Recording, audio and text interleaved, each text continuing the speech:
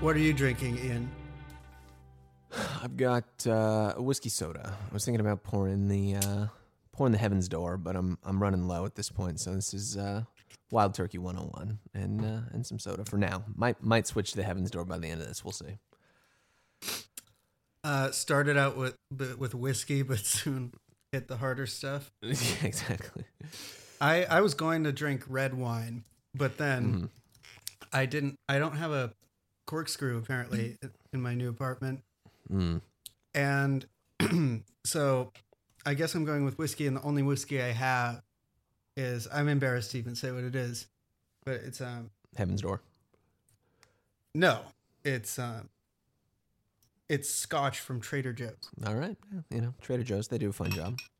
Trader Joe's This Scotch. That's funny. It has their name on it. It smells better than it tastes. Do they call it like Joey Walker or something? The way that they have like a funny, like kitschy Trader Joe's inspired name for all the brands that you know.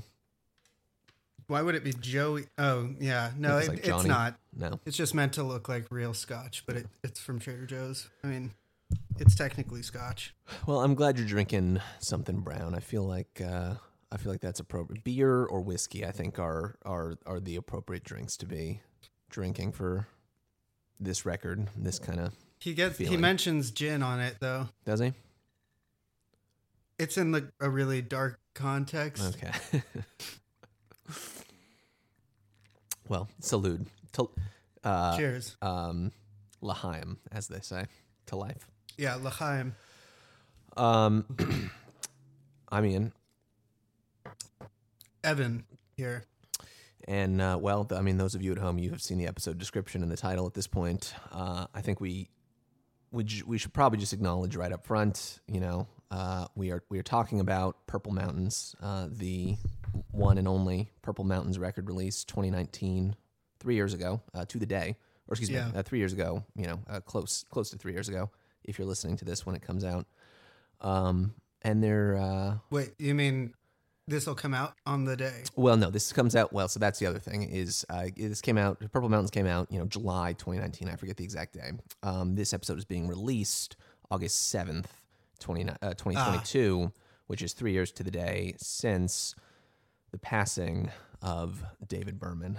This is a hard record to listen to. I'm guessing it's going to be a hard record to talk about, and I don't want to dance around it's a hard record or for anything. I mean. But every musician that we talked to declined to do this. Right. We have talked to many folks, to see if we could get someone with an additional perspective to come on. And ultimately, I think that it has worked out for the best, because I think that this is probably a good one for, classico style like this. There's, I don't feel like we need to put a trigger warning on here or anything, but it is clear, right? David Berman took his own life just a few weeks after he put this record out 3 years ago. And looking at it here in hindsight, it, to me, it reads sort of like a note to friends, family, loved one, and the listening audience at large, sort of explaining where he was at and why he would go on to take the path that he did. So if this is hard music for you to listen to, if this is going to be a hard episode for you to listen to, no problem, no arguments here. But we are going to do the best that we can, I think, to honor the man's memory, because this record fucking rocks. I was going to make a stupid joke about where'd you get that interpretation of this record? Right. But I don't think there's really a different way to interpret it. Although there's things in the record that are, we'll get to it. It's not all one note. Certainly not. No, it is in many ways a joyous record, especially musically, and I think that's part of why it is such a, still even today, is something that I'm chewing on and gnawing on and wrestling with. Just the way that this music sounds is so thrilling and exciting and just puts a smile on my face. And then the lyrics just, it's just, there is no greater example, I think, of a contrast between the way a record sounds and the sentiments behind the songs, for the most part, than we have here. So, yeah, pour yourself a drink. I don't know. Yeah. Or if that's a bad idea for you, don't. Don't. Yes. Call your sponsor. Shall we? Yeah. Well, I don't know what, I mean, what else is there? Do you have feelings about, should we talk about like what we thought when this record came out? Yeah, I think that's good, Yeah. right? Like, because this came out July 2019. I was thinking about this recently. Like, that was really sort of like July 2019. I feel like was the last moment before everything just completely went off the rails, just in terms of reality, or my reality at least. And as soon as we clicked over into August the following month, it was just downhill from there. I thought you were going to say then it was great. Yeah. But yeah, I mean, this record came out, in summer 2019, and just kind of appeared out of the blue. A couple months of run up, I think, in advance. People kind of became aware of it a few months before it came out, and then it just kind of dropped pretty suddenly. And I feel like it was kind of, I don't know. I mean, the right people knew at the time, I think, that like this was a big thing. This was a big kind of moment, and something super significant. But it also kind of seemed like it flew under the radar at the time to some extent. And since then, I think has really just grown in stature and in just legend in general. And I haven't stopped listening to the record since. Yeah, me neither. I've listened to it a lot every year. Yeah. Since and I listened to it a ton when it came out, and it actually was the record that made me really get into Silver Jews. Yeah, me too. Yeah, I had listened to American Water and stuff before this, but like same. I hadn't, I hadn't really done much beyond that, and this record just fucking blew me away right off the bat, and then obviously, kind of what would happen afterwards just sort of solidified that that feeling and that resonance for me, and since then it's just been onward and upward. So, yeah, I remember my friend and I we went to Woodsis that year, up in upstate, Accord, New York. And, as we'll get into, I went last year. Yeah. But as we'll get into, Woods, the band, is the band on this record. And Woods obviously kind of runs, Woods' Jeremy Earl and Jarvis Tannebier, for the most part. And I remember just like driving around upstate and listening to this record with my friend when we were headed there, and it was, after David had passed, obviously. But it was just like such a, it was driving in silence the entire time. It was unreal. And they were supposed to actually play. Yeah, I had tickets printed up to see, at least, no, I had tickets to see one of the shows on the tour. Yeah.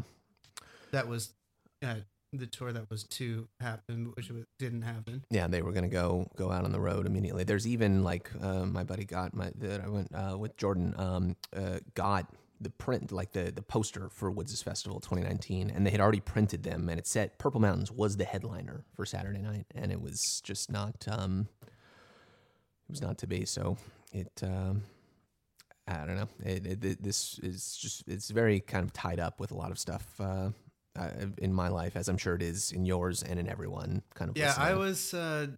I had just been dumped, or it was, it was like it was the end of a long relationship, and then I moved back to California. Listeners to the show might know this is the other time that happened. This has happened. There's a more recent. The first time that happened. Yeah. This was the first time that exact sequence of events occurred, and where a long relationship ended, and then I moved to Echo Park, California, and then that happened again, just a few short months ago. But this one, I was. In some ways, it wasn't as bad. In some ways, it was worse. That's a funny thing about being sad, is it's always different, always right. The same. That's what they say about. That's the thing they say about being sad. It's not the thing they say about The Fall, right. the English rock band. I'm wearing a Fall T-shirt right now for some reason. Very nice. I feel like this is a good record. This is a good, like, maybe the perfect breakup record in many ways. Some of these songs on here. Well, it turned out pretty good for me because I got to listen to this like right after that, and it was like getting into Silver Jews, and then like listening to this record like at the during like a difficult time, and then getting into Silver Jews and putting it on like a playlist for someone who then became my girlfriend for a long time after,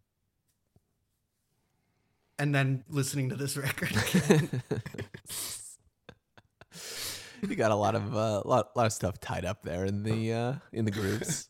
Well, it just works, you know. This record is Absolutely. just like it's there for. This record is there for you, like because it's like gravity. You know, well, that's honestly the terrifying thing about the record, or like it's the thing that I think is not to like give up the deepest thoughts I have about the record right away, but please, it kind of feels like a record that if you trip and fall, it is like down at the it's down in the bottom. It's like it exists on this place that's very low center of gravity, because he was so concerned with making something that meant something. And that was a quote. I mean, I don't have the direct quote in front of me, but it was something he said was like, I'm tired of, I wish I had the quote.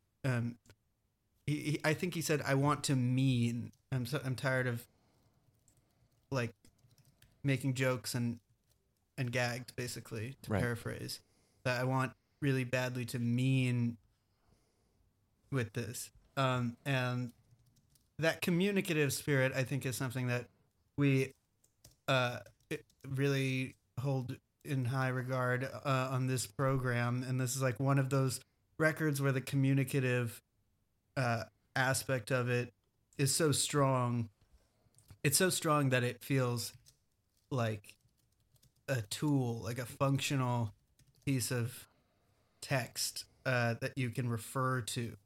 It is complicated, yes. I think I found the quote that you were referring to here. This is from a great kind of long-form piece on him. Came out around the time of the record from The Ringer. John Lingen wrote, David says, my goal with this record was to write more like standards. That's what took so long. 11 years passed from the last Silver Jews record to Purple Mountains. I consider all my lines problems, and I look for solutions. The older I get, the harder it is, but I don't have time for language poetry anymore. I don't want to throw people off anymore. I don't want to bullshit. I want to mean. Yeah, I want to mean. It's... With that, I don't think that there's much more to say, but to get into the songs. Yeah. Yeah, we can hop in. We'll obviously, I think we'll just naturally digress a lot. But yeah. Yeah. Let's, we got to do it at some point. So let's do it. I don't know what we're going to put in there, but I don't know what sound we're going to put in there. How about just silence? How about a moment of silence that instead might actually of be appropriate. A harmonica. Yeah, you just heard a moment of silence. Side 1, track 1, Purple Mountains. That's just the way that I feel. Well, I don't like talking to myself, but someone's gotta say it. Hell, I mean, things have not been going well. It's time I think I finally fucked myself. You see, the life I live is sickening. I spent a decade playing chicken with oblivion.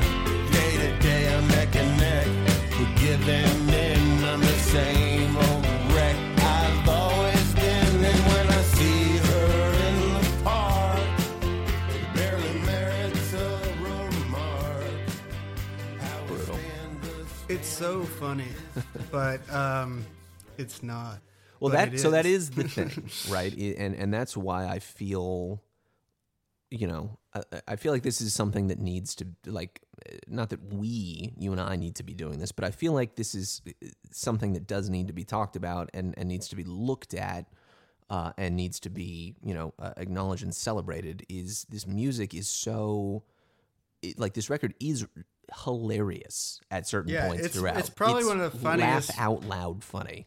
Yeah, or there's lines in it that, like, if you think about them, are so. The only analog I can think of is, in other art, is maybe like certain like Coen Brothers bits or something, right. where there's like I think you're pretty on the money there. I get like a Serious Man vibes from this record intensely, like this like cosmic kind of like Oh yeah, just well, like yeah. like the universe is aligned against you, and it comes off Yeah, in this actually, like desperately. we might as well just talk about that. I mean, it is hard to.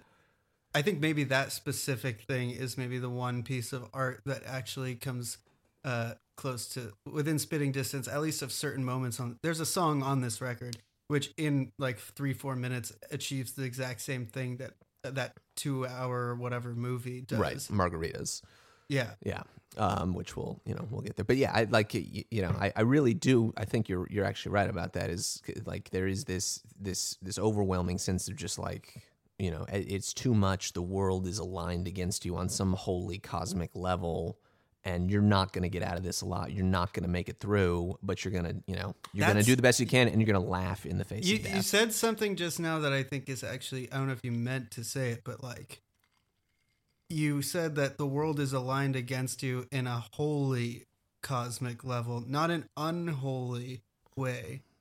And that's like, I think that you maybe accidentally just got to something about the record, which is like something I haven't figured out how to put into words, but that is kind of it. It's like he never goes so far as to imply that like the universe is evil. Right. He never does that. And there's actually moments which imply the opposite. And I think most of the record makes sense when understood in a way where that is the assumption. This first song, That's Just the Way That I Feel, is a perfect way of getting into that, because it's like the title says it all. That's just the way that I feel. Right. It's just the way that I feel. It's not. There's so many ways to get like that, to read that line. I mean, he says, "I want to mean" on that in that quote. He's very adamant that he wants to be clear. He doesn't want to bullshit anyone. But that by no means implies that he is making simplistic lyrical moves, because a lot of the greatness of the record is in the ways that you can read things multiple ways. And I think this title of this first track is there's so much there. Yes. Yeah. He's never, he's never lashing out on this record. He's a man that is clearly is going through it. I think he gave some interviews around this time where he talked about his like treatment resistant depression. Like, he could not basically catatonic state of just lying down. Therapy, medication, TM, whatever. Nothing gets him over the hump. And so even with all of that insane just burden that is on him at all times, there is this really like kind of positive and a sense of warmth, I think, towards the world in general. Because this kind of person could have a very kind of jaundiced, sick and mean and vicious kind of approach towards those around them. One person in particular, which we'll get to with a couple songs on here. But I think that he's a gentle soul. Yeah, I think that the generosity and spirit that he clearly has for everyone around him, and the human race in general, really is what kind of allows this record to sail through the way that it does. The other reading that actually I find kind of haunting about that title is that he says, and at the end of the song he says, "And the end of all wanting is all I've been wanting." And then he says, "And that's just the way that I feel." And just there could be like, I'm just one person and I don't really like I don't dictate the terms, but it could also be, and that's just the beginning. That's just the way that I feel, and everybody feels this way. Yeah, I mean, those lines at the end, I mean, the end of all wanting is all I've been wanting, which he repeats again and again, towards the end of the song. It's a great way to wrap it up. Like, to me, that's always been sort of a punchline, is like, the end of all wanting is all I've been wanting. Like, it's not so unreasonable for me to just want this, right? That all I want is the end of all want. Like, there's this like this again. I think it has a very serious man kind of feeling to it to me. It's like this like enormous, like, cosmic sort of desire here that would fix every person's problem ever, everywhere. That's all he wants. But it's just that one thing. That's all he wants. It's just the end of all wanting for everyone, everywhere, and throughout all of time. And it's like, it's and that is like, the realization of that, or like, kind of the gear, the mechanism in your mind that clicks, for me at least, when you think about that, and the way that he phrases it and the way that he puts it is so like it makes you crack your grin, and it also gives you it gives me like a sickening feeling in my gut at the same time. I think that's because there is this two ways of thinking about everything there. And that line, I mean, I not to put too fine a point on it, but that way that he uses the title, because most of the song is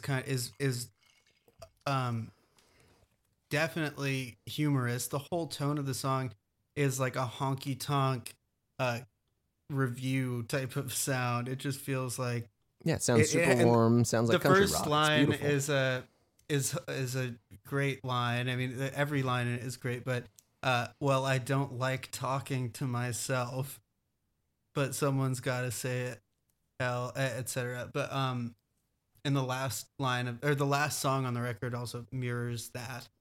This and maybe I'm the only one for me definitely kind of like rhyme with one another on this record. They're perfect opener and closer for the record. But that line and the end of all wanting is all I've been wanting, and that's just the way that I feel. It is as close as he gets to saying, and that's the way things are. And that's just to be and that's just the way I feel. Yeah. It's like a put down on himself, while also potentially saying, I've seen something that maybe you don't want to hear about. And in light of the context of the record, that's a line that like kind of haunts me a little bit.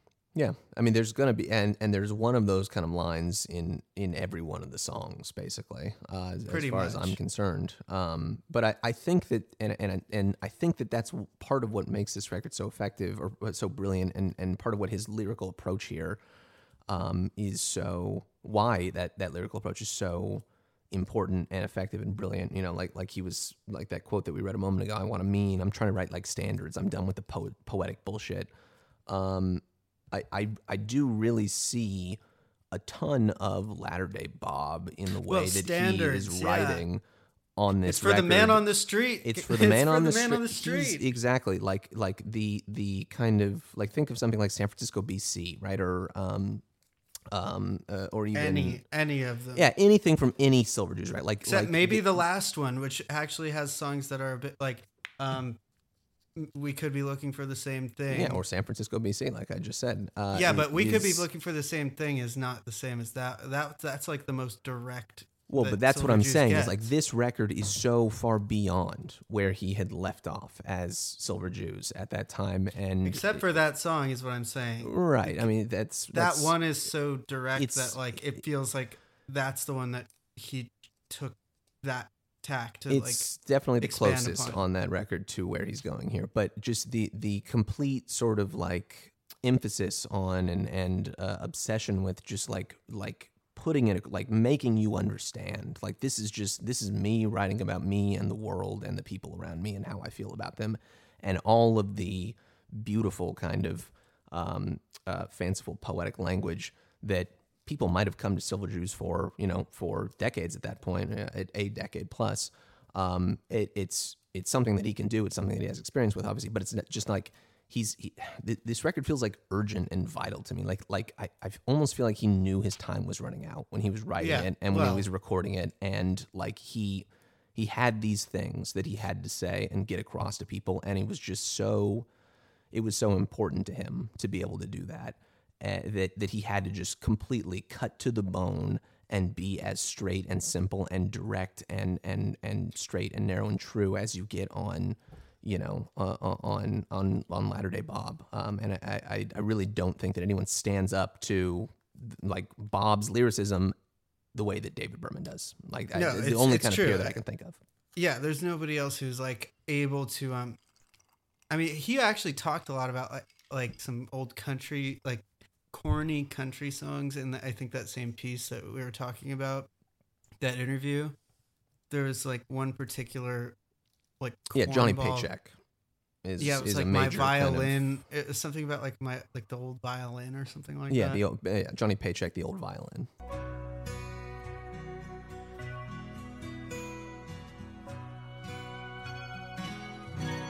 Tonight I feel like an old violin, soon to be put away and never played again. Don't ask me why I feel like this. Hell, I can't say. I only wish this feeling would just go away. I guess it's called the truth. It's the hardest thing I ever faced. 'Cause you can't change the truth in the slightest way. I try.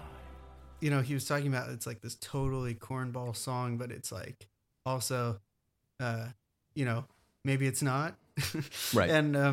And Dylan, I mean, the reason, hey, just like bring it back. Like the reason why I told everyone that, said in public that Triplicate is the best Bob Dylan record, is because, it's the closest I think you get to Dylan,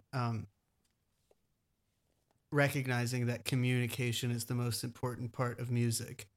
And I think he realizes that songs have actually done that better than he did at times, or like clearer, maybe not better, but they've done it really clearly. Sure. And then he was like finally at a point where he felt like, I'm ready to Go in that direction. I not just go in that direction, but like I can fill these vessels of these songs with something that is up to the task. I don't know. I can't say any more about this song because I'm looking at the next song and I want to talk about it. Yeah. We'll get there momentarily. Just do want to mention just very briefly, music on this record is fantastic. A totally different kind of sound and feeling and vibe than he had pursued on Silver Jews, and yet it really it feels so natural. I don't think it's different. I think it's more. It ended up being more. What's the word? Like, it clarified. Like just like. Yeah, I think it suits everything else. It suits the music and it suits the feeling and the energy perfectly. I mean, there is a the recording, the creation of the Purple Mountains record. I think has already become sort of a myth on its own, right? Like we're aware it was going to be the first record Dan Behar ever produced. Still hasn't produced a record that has come out at least. Berman went up to Vancouver and spent I think a couple months with him just trying to bang it out and make it happen, and it just wasn't. It wasn't working. I think I remember, I forget if it was Berman or if it was Behar, one of the two of them, described the music that they were saying, that they were recording at the time as like very brittle and harsh kind of sounding. And those are two adjectives that you could not imagine anything less appropriate for the way that this record as it exists for us to hear kind of sounds. Brittle and harsh are the... I imagine like Werner Herzog hearing the Dan Behar version of this record and being like, you must never let anyone hear this. It is too much. It's horrible. Yeah, I mean, because it probably would be. Like, well, yeah, I mean, that's the thing. Curio. Like, if it would be told like me, it'd be like the Brian Eno version of Marquee Moon, which kind of just sucks. Like, right. Yeah, I mean, knowing when to say no and walk away, right, is just as important. I think. I mean, if you told me 5 years ago, before this ever came out, like, oh, there's music that David Berman and Dan Behar made together. Would you like to hear it? It's pretty clear what the answer to that question would be. Smash that like button. Give me that. But I think, like, looking at what we ended up getting and looking at both of their feelings on what they were pursuing at the time, I think that it certainly makes sense that they went the direction that they ended up going. Well, it's crazy to think about, because directions, and not ever, at least up until this point, it hasn't seen the light of day. It probably will at some point, and if it does, I'm certainly going to listen to it. But there's something appropriate in it, not in that just being somewhere in the constellation of music that Berman pursued in the decade plus after Lookout Mountain, Lookout City. I literally can't think of anyone worse for the job, even as much as I love him. I mean, I don't know what it sounds like, but like, well, I mean, hear me out. If he wanted to be clear, if he was about like not obfuscating anything and being as concise and potent with communicative power as possible, there's nobody like Dan Behar is like the grand master of doing the opposite of that. I mean, maybe it was great, but like I just can't imagine that they were. I don't know how that would work because, like, I think Dan Behar is just as good in a lot from the other direction. Kind of yeah, exactly. Yeah, you're totally right about that. He's like cutting with a machete through just like where Berman at this point is like cutting with a machete through the thicket to like clear a path. Dan Behar is kind of like moving through the dense foliage and kind of just like taking a nap sometimes and then getting back up and just like and kneeling down on the ground for several minutes. Like just kneeling down, like sipping the water out of a flower and then just kind of getting back doing up. Circles on stage, just wandering around. He's certainly not interested in clearing a path of understanding for the audience. Yeah, that's definitely true. He just wants you to like try to get on his level, and he's a genius for it. But I think they are absolutely, like, if we're just looking at it like in terms of like, you know, their caliber as poets, Berman and Behar, absolutely on the same level, but they are different ends of the spectrum, and I think that it makes sense that they would have pursued a partnership together, because obviously both of them have great respect for one another, two of the great artists of our time, but it, you know, sometimes it just doesn't fly. For the record, for what it's worth, I think I remember Berman saying at one point in an interview that he had been attracted to Behar, like based on like Street Hawk and that kind of sound and vibe, which obviously was years and years ago. That's like but is a little bit closer. Like, it is definitely closer to what you get on this record in terms of the sound, right? It doesn't sound like Ken. It's like going to. It's like Daniel Lanois being like, Bob, why don't you make a song like, just do something like, the times they are changing. Give me Rolling Stone, Bob. Yeah, give me Rolling Stone. And Bob is like in his everything is broken period. The second song on this record. Yeah, geez, we've done 40 minutes. I knew this was going to be, I told you I wanted to start at 7. I knew this was going to be a long one. All My Happiness Is Gone.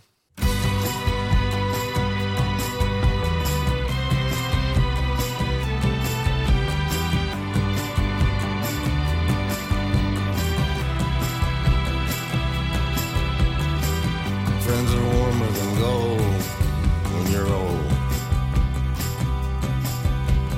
Keeping them is harder than you might suppose. Lately I tend to make strangers wherever I go. Some of them were once people I was happy to know.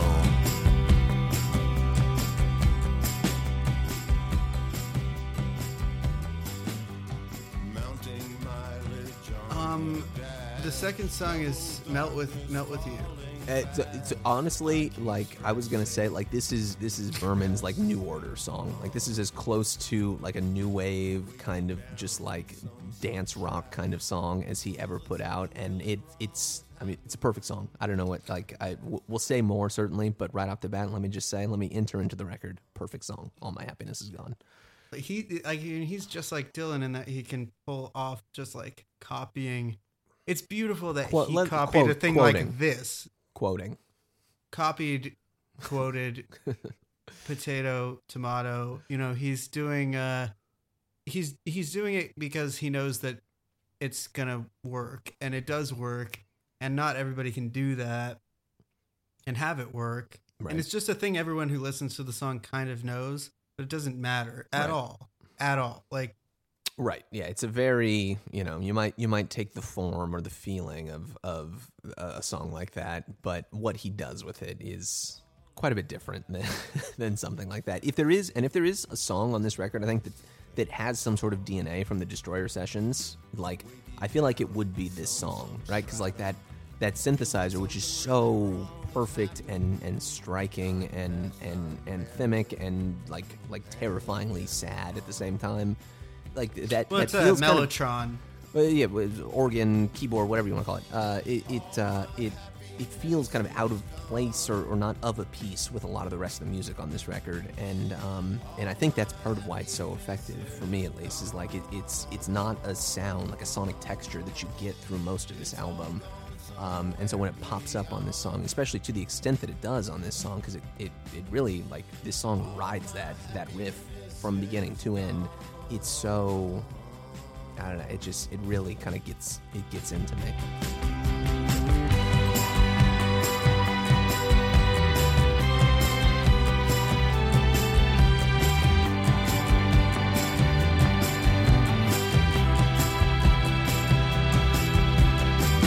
10,000 afternoons ago, all my happiness just overflowed. That was life at first and go to go. Well, it's the first single that came out. Right. And I remember hearing it and just being like instantly really excited for the record. This song is like just it's just like perfect a punch.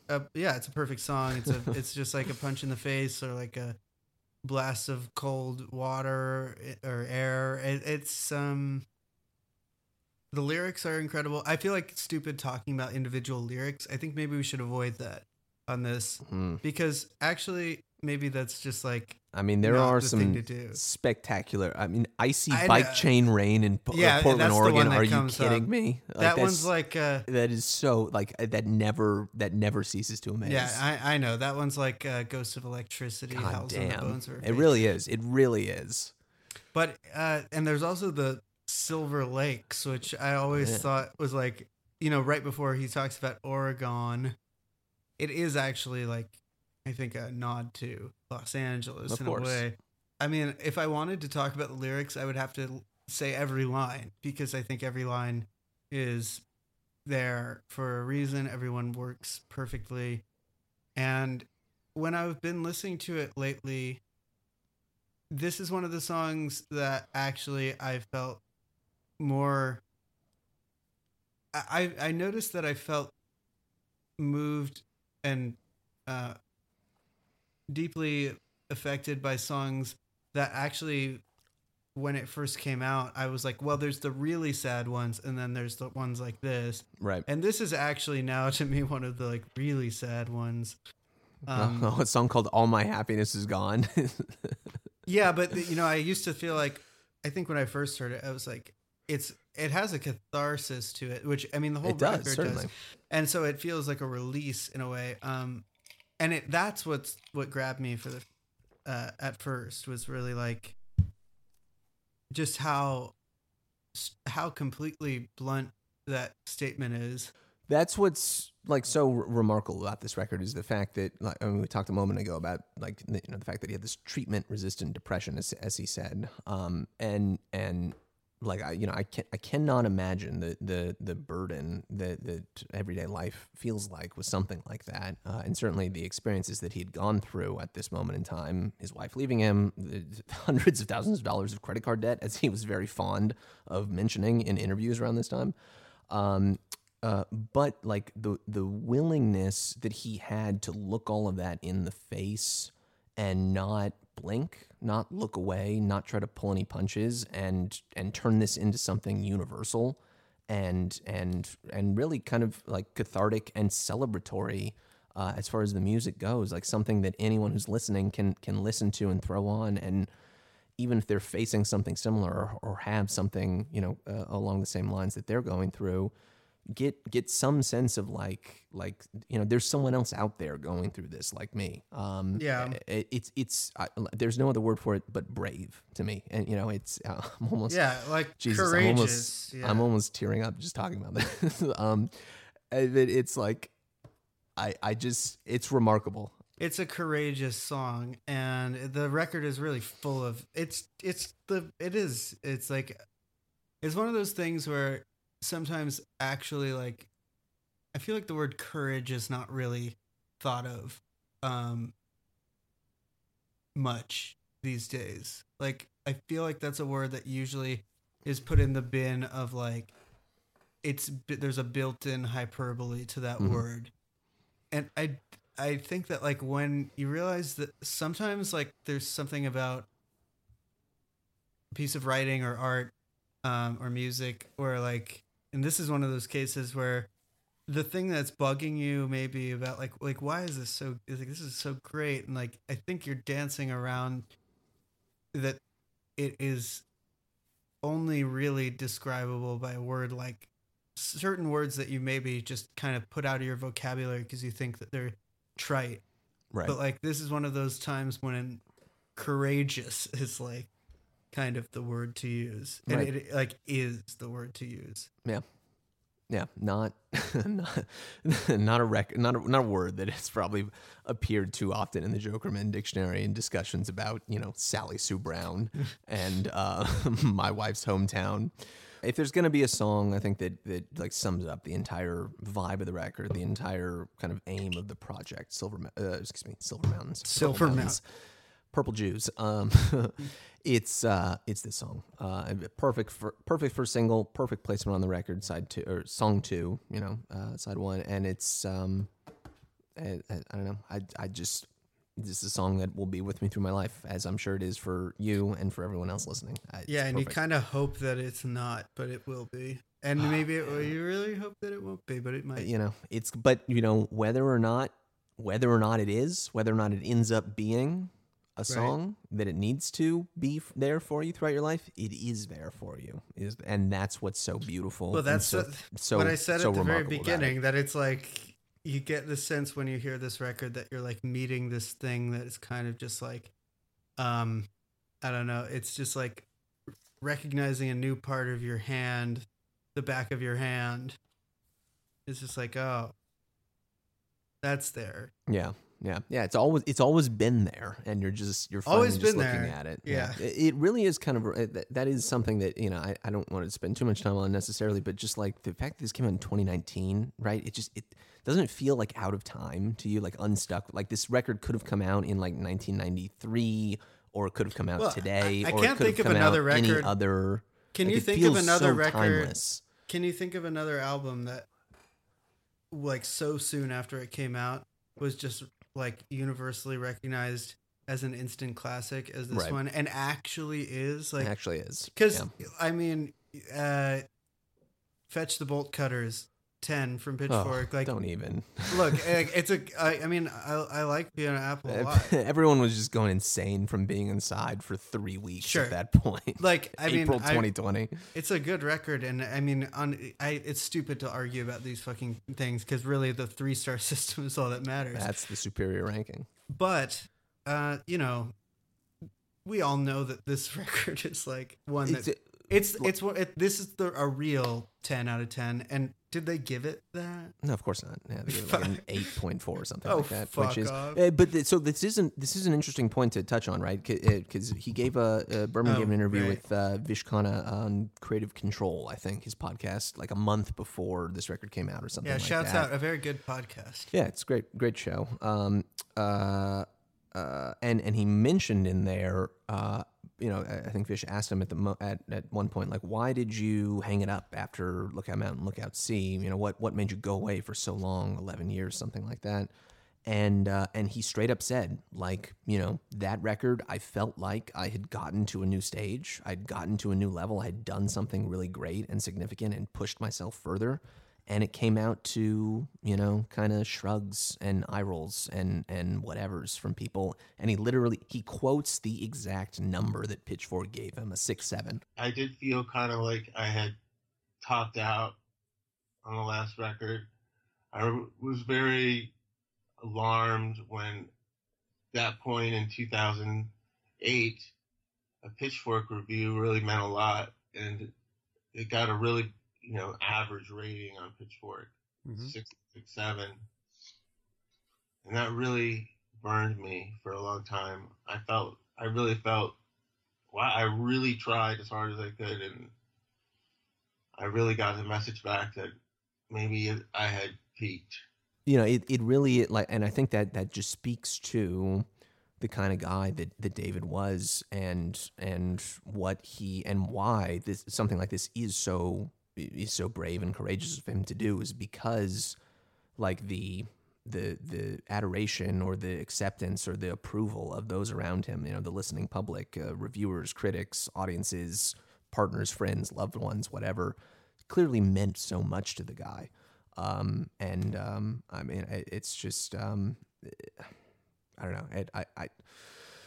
It's very frustrating to me that something so silly as that could have had such a profound emotional impact on a guy like David. And I don't, you know, I'm not here to cast aspersions on anyone at this point, but, like, you know, just the thought that something as insignificant as that from some fucking fool, just tossed that off in 15 minutes for their day job could have had such a cutting effect on one of our generation's, you know, just most brilliant talents. Is so our generation, you know, whatever. Yeah. 2000, you know, whatever. Yeah, I know. This guy is so. This guy. All My Happiness Is Gone. Perfect song. Yes. The next song, I just want to point out that, like, every single sequencing change in this record is etched into my mind. That, like, when this song ends, I'm just like, it's almost like it's the same song. Yeah, it just goes like, yeah. Like, I just know that the beginning little drum fill of Darkness and Cold is about to happen. That's a perfect record for you.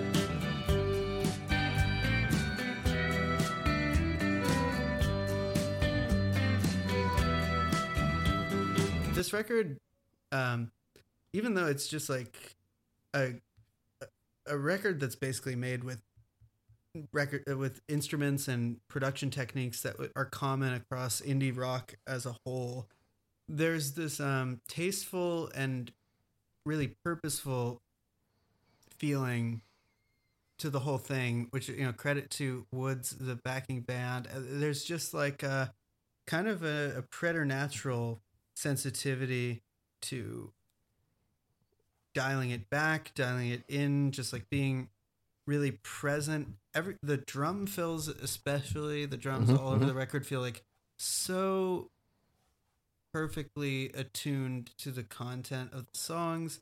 And I really can't say enough for how great individual tiny moments are, like this drum fill at the beginning of this song, like stuff that seems insignificant, but throughout this record kind of just sprinkle fairy dust all over it, like make you, there's just little like famous moments to my ear. Yeah, all over I think every song has a moment like that. You're totally right. The drum fill at the beginning, it's the harmonica, you know, kind of riff that recurs again and again throughout this song. Yeah. Jeremy Earle's like backing vocals on this. Don't look too depressed. I'm not even going to attempt to impersonate them, but that little like kind of refrain that he brings again and again, which David mentioned was something that he just came up with on his own. Jeremy came up with on his own. David called this his favorite song on the record. You know, it's such a just every song on this record, 10-song record, they're all completely signature, and they're all in the same kind of sonic palette, but they each have. It's gonna be their the own longest kind of episode flavor. of. Yeah, listen, if there's a record that deserves the title of longest episode of this fucking stupid ass show, it's this one. It's a good show. The light of my life is going out tonight. As the This sun one. So sinks this is in where the we west. start to get into.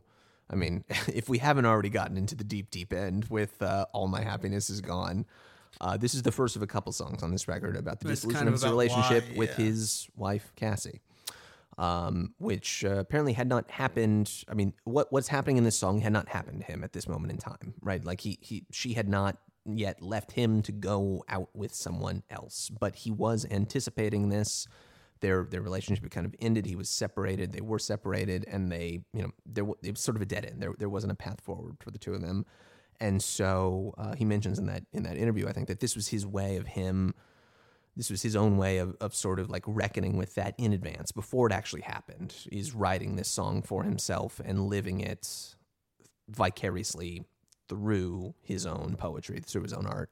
And it's hilarious and brutal and just like hopelessly sad at the same time as the entire record is. I sleep 3 feet above the street in a Band-Aid pink Chevette. Jesus. I can't, like, if I really, this episode would be that long if I stopped at every single lyric. Yeah, that I think is every great. line deserves unpacking like that.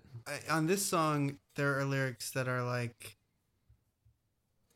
I need to pull up the lyrics just because there's ones that I need to see in front of me. Okay, well, here's a lyric that I didn't even touch upon, which is in the first song, which is... We're coming back to square. Well, I have to, but... We were talking about this episode being too long. And I we're know, back to song one. But it's an hour. It relates to this song because Okay. it's... And when I see her in the park, it barely merits a remark. How we stand the standard distance, distant strangers stand apart. So good. Like Shakespeare. It's like the same 3 words again and again, but just strung together in this insane package. How we stand the standard distance, distant strangers stand apart. It's just beautiful formally. It's beautiful.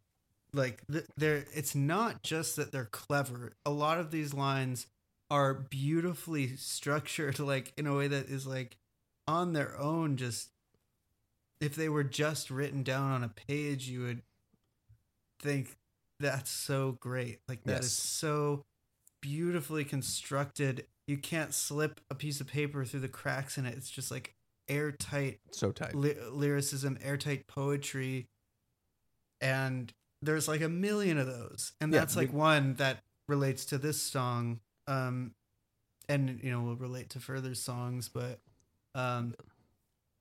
it's a line about how they weren't divorced, they were still married, and they kind of were each other's ostensibly. Like, I don't really feel like great talking about like the intricacies of the relationship as have been we don't presented, need to, but as far as you hear in the record, and just in the public record, it's like it's not exactly that there was a big breakup on bad terms. It was something else that I think is, you can just imagine maybe. It reminds me of like Warren Zevon doing "My Shit's Fucked Up" before he even was diagnosed with cancer. Sure, yeah.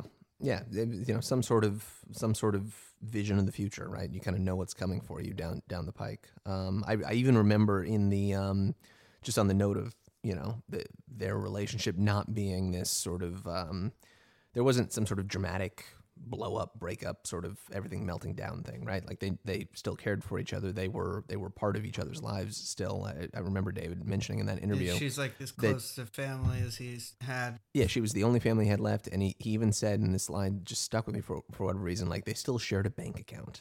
He like brought like the fact that he would bring that up, like just I don't know. But you don't know. You do know.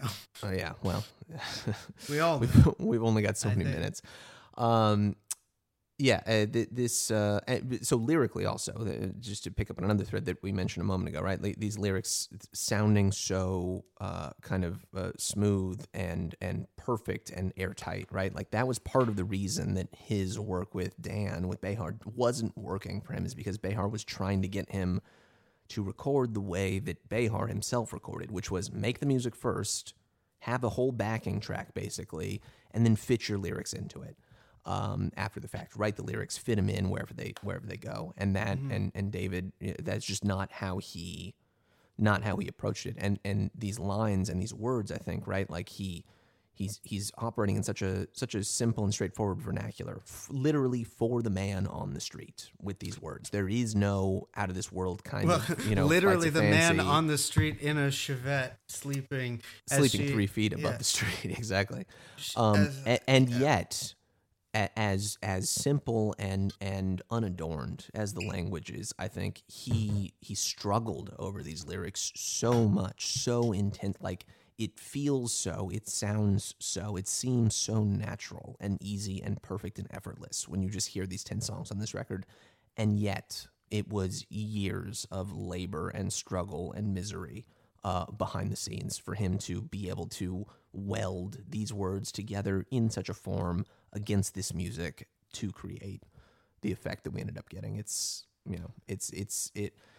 think it's the perfect example of just like, an artistic achievement that is such a monumental achievement, and yet it just seems so like it's something that you almost take for granted, or you can almost take for granted.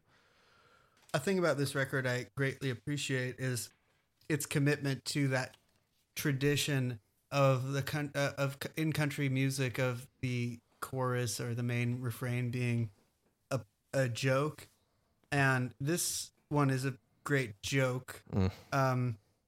The light of my life is going out tonight. It's like, I love that because like there's one of my favorite country artists is Gary Stewart, who you might know from She's Acting Single, I'm Drinking Doubles, or Single Again, or An Empty Glass, which it's just all of his songs are about being cocked or being just being at the end of your rope, and yet they're all pretty. They have a funny line in a lot of them, or like Merle Haggard, what am I gonna do for the rest of my life? Right. The list goes on and on. I mean, it's just a major tradition in country music. Yeah, he's definitely operating. He pulls them off like in a way that like Nashville. Hey, he lives there, yep. But that like world of these serious hardcore pro country songwriters would be proud to have him on their roster. In the 50s, 60s, or 70s, or 80s, he would have been toe to toe with any of those writers. Absolutely. With what he puts out here. No question. Next song, I gotta refill before we get to this, because this is we're really getting into it at this point.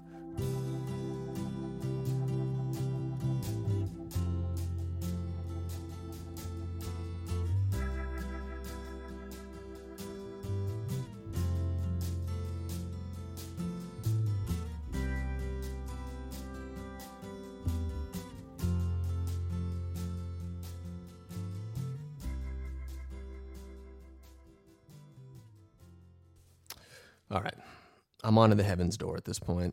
No club soda. It's just get on my level. I've been drinking this straight Trader Joe's Scotch for the whole time. All right. Well, I've had 3 of these already. For a change of pace, I should quit drinking the rest of the episode. I won't survive. Like literally, I'm gonna die. Snow is falling in Manhattan. Jesus Christ. Snow is falling in Manhattan. Slow diagonal fashion on the Sabbath as it happens. Snow is falling in Manhattan. If it looks like it might be a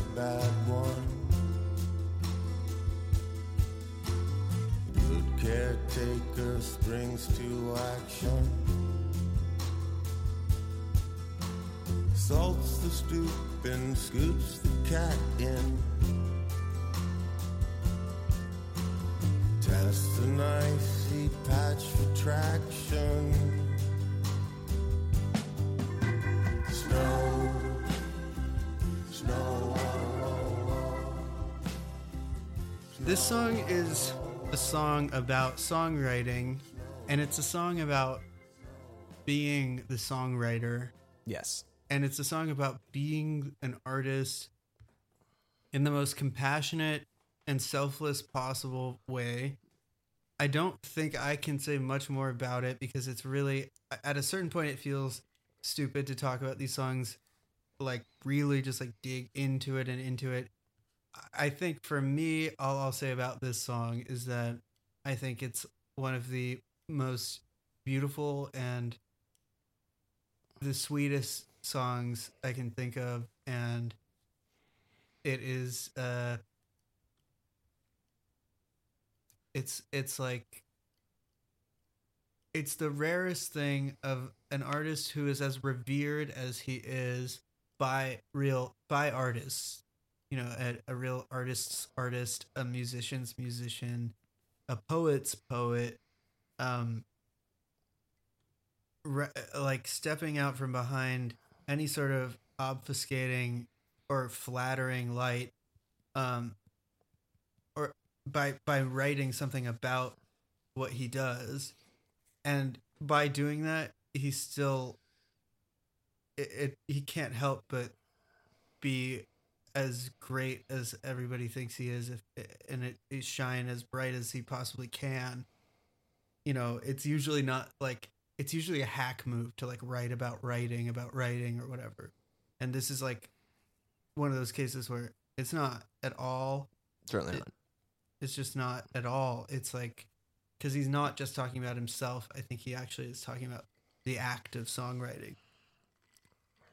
Yes, and what's I think important about that is like you don't really get to that until like he takes his time getting there. Like it's not clear, I think, initially through the first 2/3 of the song or something like that. There's a particular verse towards the end where it, you know, he kind of the money lines come and we sort of pull back and get what this is all about. But he takes his time getting to that point, and really building this. I mentioned this in a couple episodes ago. I forget exactly in what context, but this quality of a great short story writer, right? Of building the world in which this is taking place, you know, and just like really focusing in, narrowing in, telescoping in on specifics that allow you to get a sense of what this person's thinking, and then you can fill it out the rest of your mind. That towards the end of that first verse, the good caretaker springs to action, salts the stoop and scoops the cat in, tests an icy patch for traction. Just like the focus on these specific movements. These like 2 seconds. The of sound like, of that is so good too. And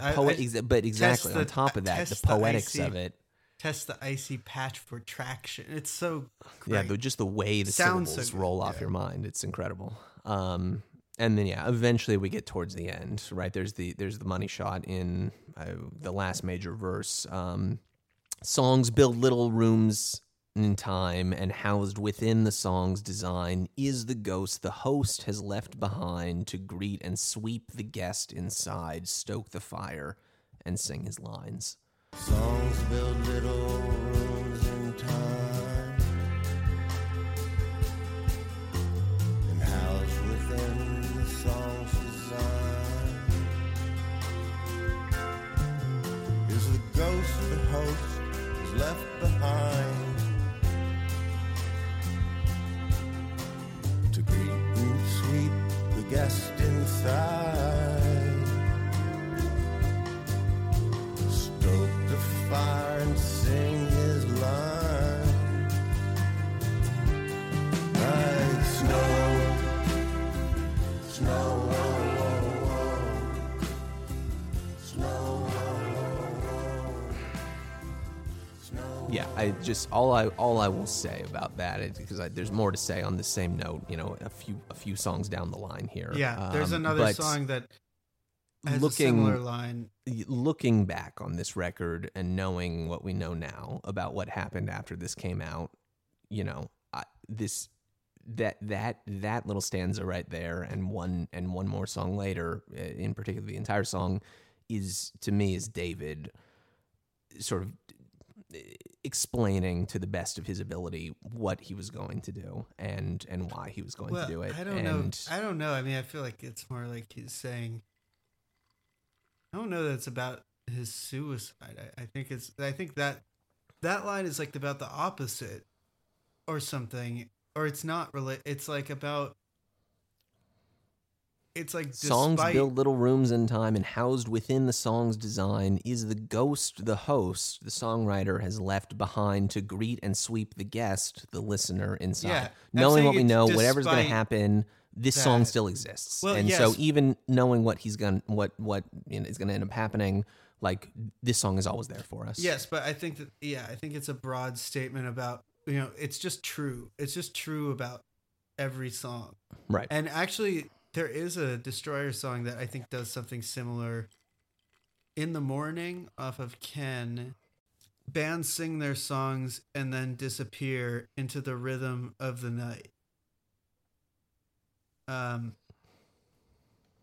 feel like in a few lines, I mean, he says something similar. You know, sure, I see shades of that.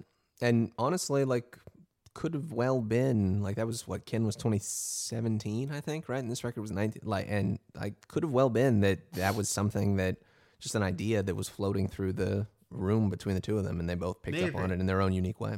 Maybe. I mean, it's a lyric that I feel is, you know, it's not as intimate as this one, but it's it approaches the same idea of, like, you know, all these bands, every artist, every piece of, it's all ephemeral.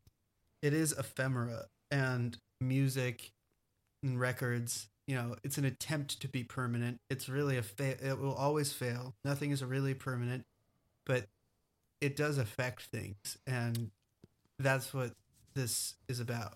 This song is about, and that lyric, you know, is kind of approaching that there's this moment when the attempt at permanence actually, like, receives a listener, and that can affect things from well past the actual death of the person responsible. Yeah. I mean, I think, like, think of the word, right? Record. It is a record of what that's where it comes from. It's a record of this moment in time, these sounds being made in this room at this moment in time, regardless of how long ago that was and who's living and who's dead, like whatever. It's, you know, it's all ephemeral. Everything's ephemeral. Everything passes, everything changes, as a certain artist once said.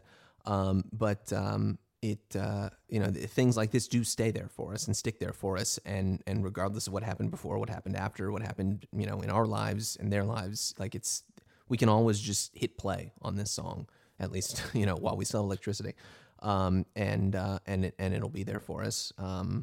It's a beautiful song, and just musically, the horns, come on, it's just. Yeah. It's the song sounds like, this is really, I think, the centerpiece, the showpiece of the first side. I think there's one of these on each side, and this is what the whole record has been building towards up until now.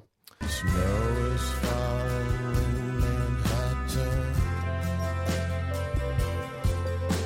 Inside I've got a fire crackling, and on the couch beneath an Afghan,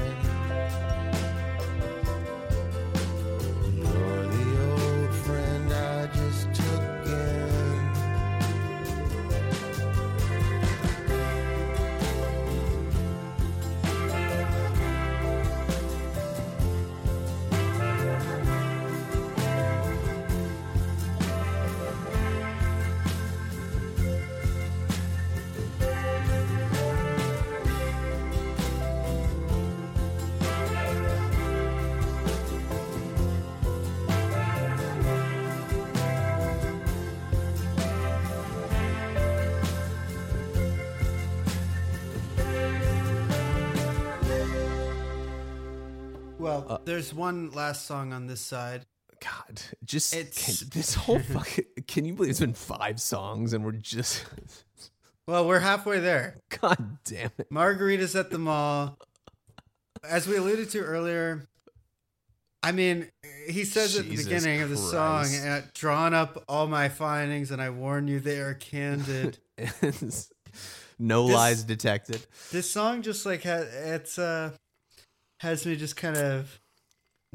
I genuinely think that this is like the Jewish song of the last. This is a serious man. It's just like the most Jewish song written in history. It is this because I've talked about this at various points, just like bringing up Judaism on pod, but this is if Judaism is all about like asking the question about like, well, why and what is going on and when can we stop to have something to eat, and those are sort of the main concerns of that faith. This song is about all of those, and it's called Margaritas at the Mall. Margaritas at the Mall. What a fucking like the fact that that's the title for this song is such an insane bit of misdirection. It's brilliant. It's fucking brilliant. That whole verse. We talked about this a little bit, but just to make it plain, put it in the record here. How long can a world go on under such a subtle God? How long can a world go on with no new word from God? See the plot of the flawed individual looking for a nod from God, trotting the sod of the visible with no new word from God. And think about this, right? David Berman, brilliant poet. This dude can think of fucking rhymes just like that, no question. Each line, all 4 lines in this verse, God, God, God, God. The way that it just repeats itself and he just keeps coming back to it and hammering it home with each line again and again. It's such a, Yeah, it's the man is good. God, The man is good at what he does. I just don't know what else to say. It's good music. Jesus. Magenta, orange, acid green, peacock blue, and burgundy. The most ugly colors in a row. The most ugly colors to be said in that way, in a row. Like to be that sequence of colors together. It's the ugliest thing ever. I think that blue and burgundy. Yeah.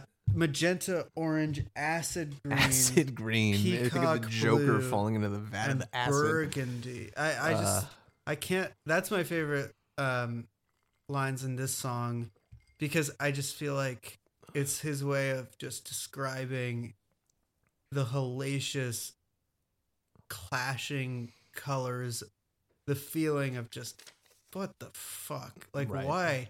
why, just like why would you paint it Absolutely. that way? Why would you put those together? Why would you do that? It looks like shit. And that's what this song is about. It's just like, well, okay, like it's just drinking in this environment because you have a drink in front of you. You can drink. It's sort of no new word from God. Might as well drink a margarita at the mall. Yeah, you're at the mall, no matter what you do, drinking the margarita. This could be, we're just drinking. That's all this adds. Did you say that? What's the lyric?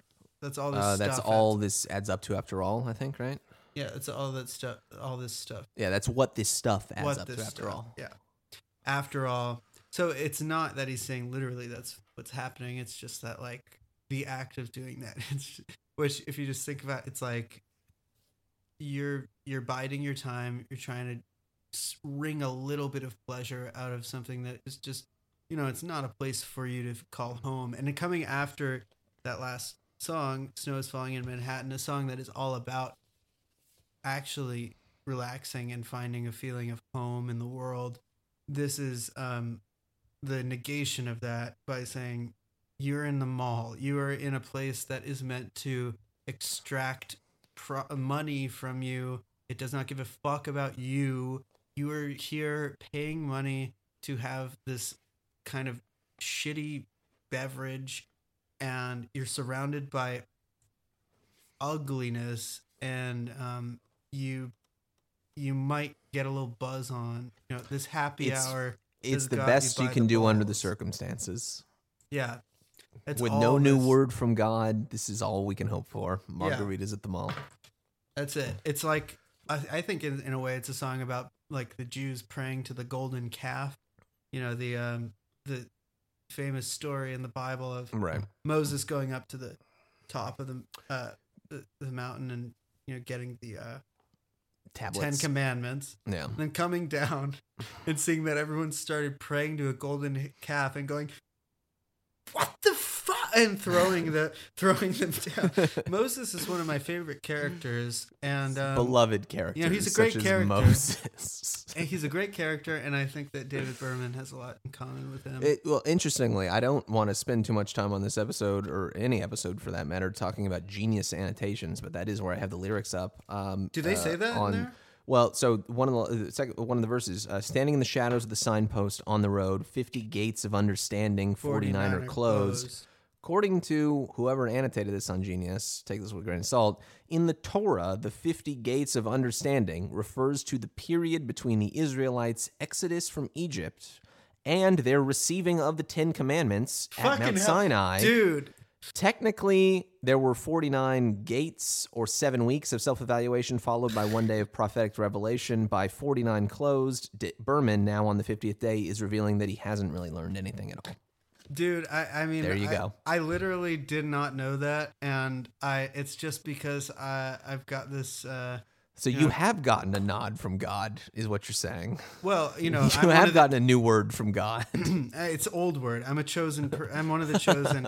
It's not new information, and he's not working off new info, but he is saying that we did get some great information in the past.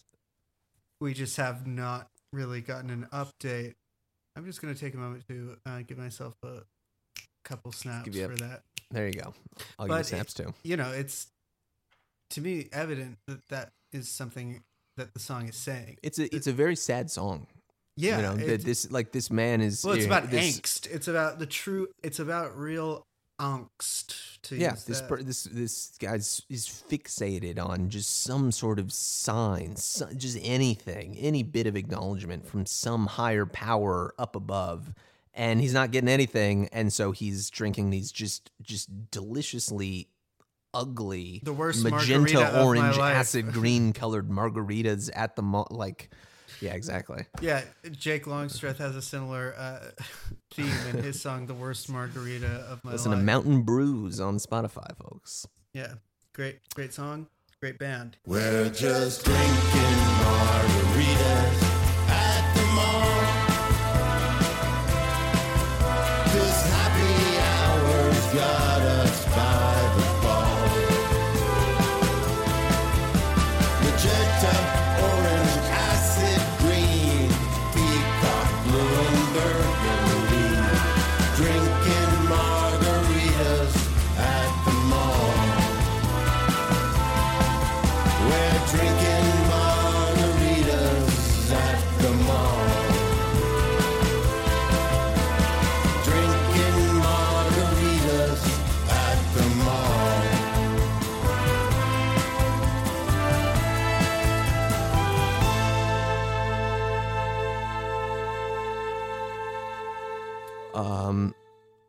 So that's the end of side one. Yeah, I mean, we could go on, but let's go on. She's making friends. I'm turning stranger. I want to be tantamount to cordial, tantamount to good. I want to be a warm and friendly person, but I don't know how to do it. She can't make it to her car without making a new friend. She's a small town superstar, everybody hollering her name.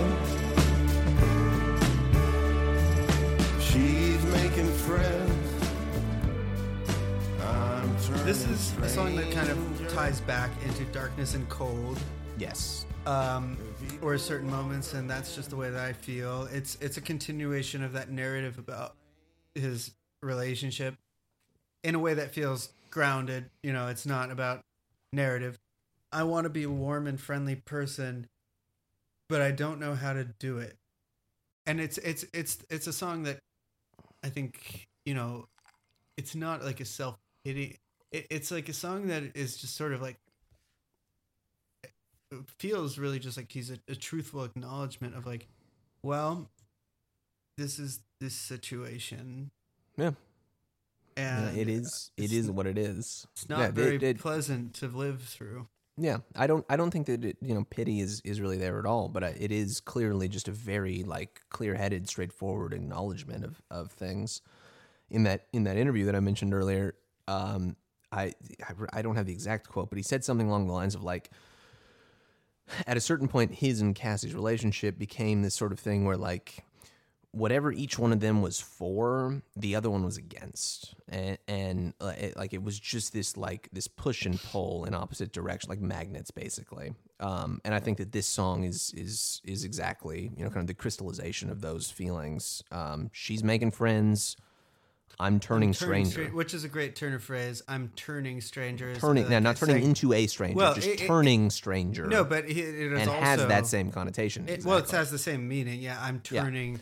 Turning stranger, and as in turning into a stranger, or turning strangers, I'm becoming weird. Yeah, that's a great line. Weirder. It's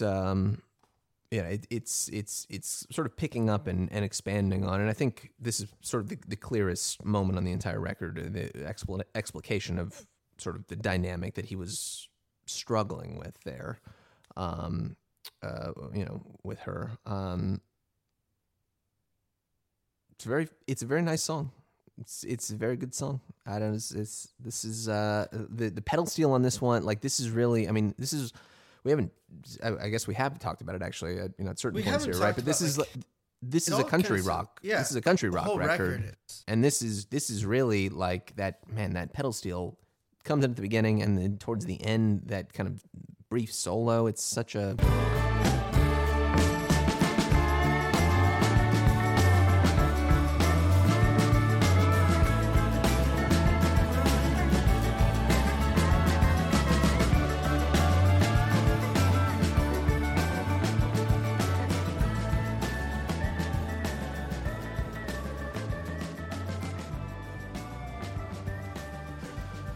Again, I guess we have mentioned a little bit the musicianship of Woods, but like, can you imagine Destroyer, you know, trying to make a record like this in 2019, like Ken, Crimson Tide era Destroyer? It's just like I can't even get my mind around it.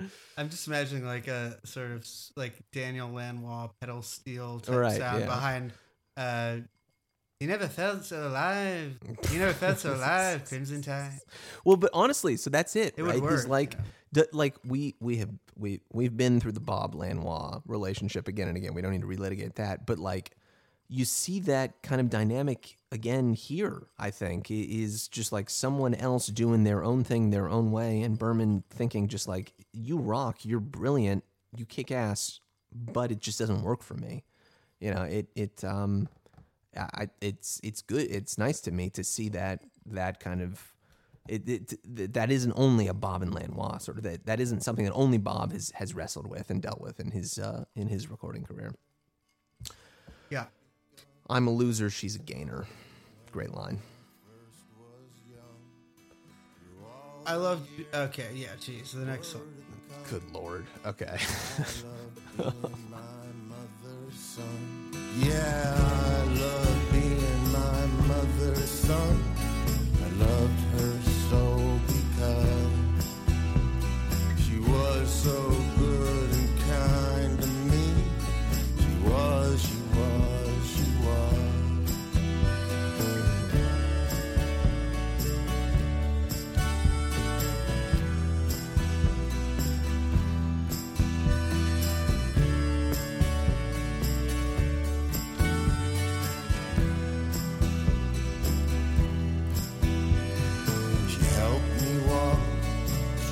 watched me run, got where I was coming from.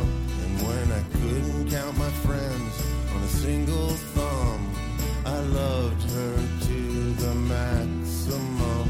Yeah, I loved being my mother's son. I loved her so because she was so kind and genuine. She was. If there's a song I don't really feel prepared to talk about, it's this one, just because, you know, as of this recording, my mother is alive, and I know that one day this song, it's just, you know, I can't even really begin to think about this song. I don't want to really, you know. Right. I just don't really want to have this song be relatable. Yes. And to many it is, and if it is to you, then, you know, it's, yeah, this is just one of the sweetest, and it's just a beautiful sentiment, and it's not just a sentiment, it's just like a message, and it doesn't need to be here. This song does not need to be here. It feels like it's here out of generosity of letting you know something about himself.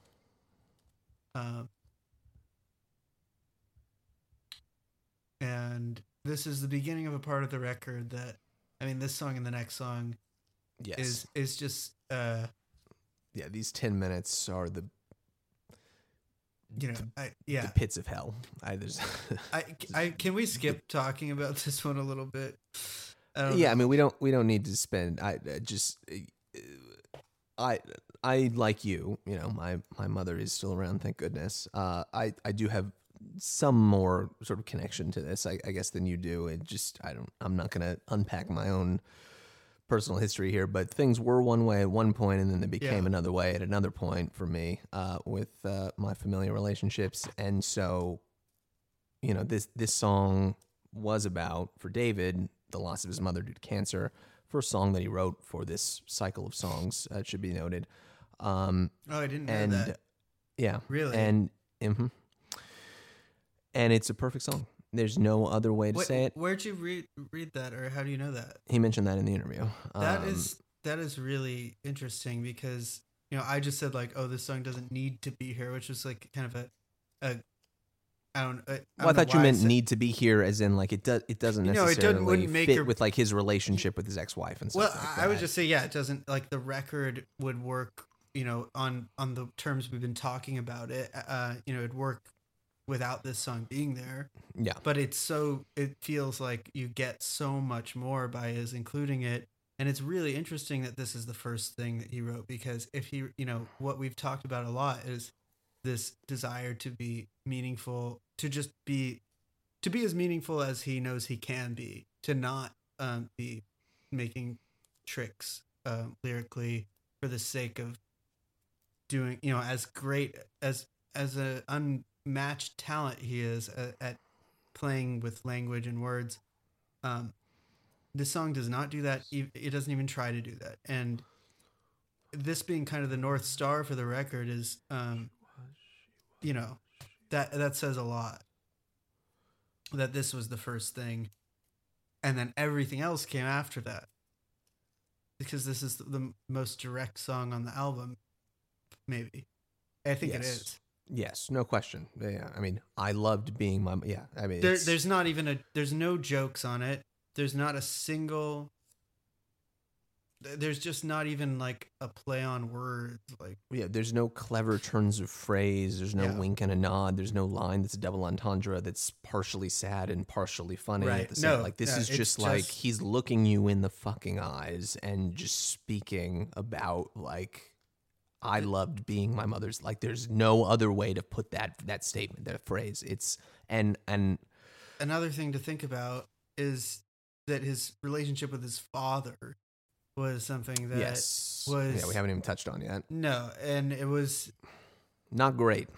I mean, it was as not great as it could be in some ways. 'Cause, like, you know, David Berman's father he's still alive, a sort of infamous right-wing lobbyist, basically responsible for, as David Berman saw it, and as I think many who know anything about his life would see it, you know, someone who has no ethical principles. It was, as far as I understand, one of the main reasons why he stopped creating art for a while, for like 10 years.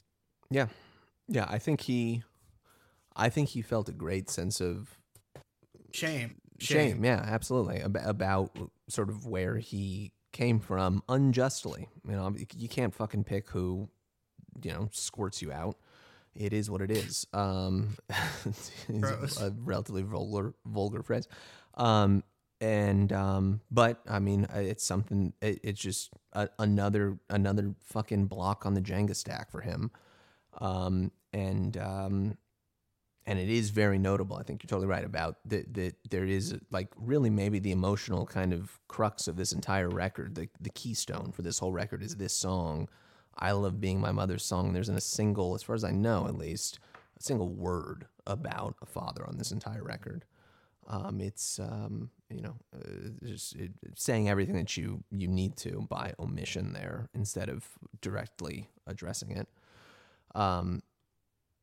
I don't want to get into, you know, a discussion about critics, you know, and reception and stuff like that, but I do feel like it is worth noting, based on David's own kind of focus on the critical reception to his own records at the time, you know, Silver Jews, and in this record as well, that a certain I was just in the process of doing research for this episode and trying to be able to say something. Yeah, what are you getting at? Stupid.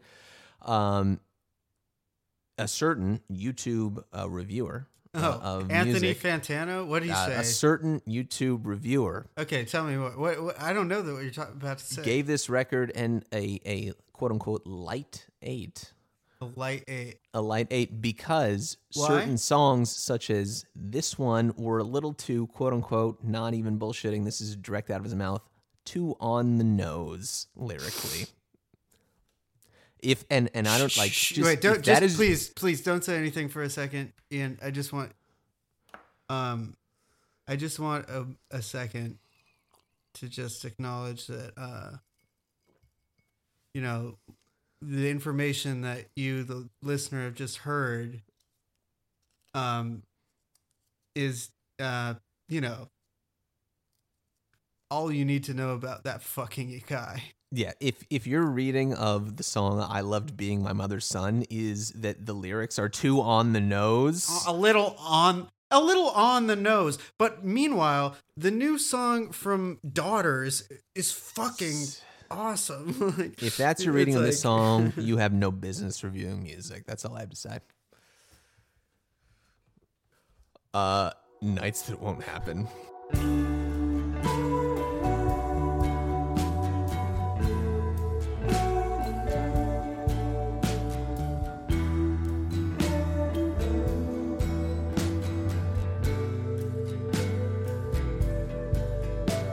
The dead know what they're doing when they leave this world behind. When the here and the hereafter momentarily align. See the need to speed into the lead suddenly decline. Dead know what they're doing when they leave this world behind.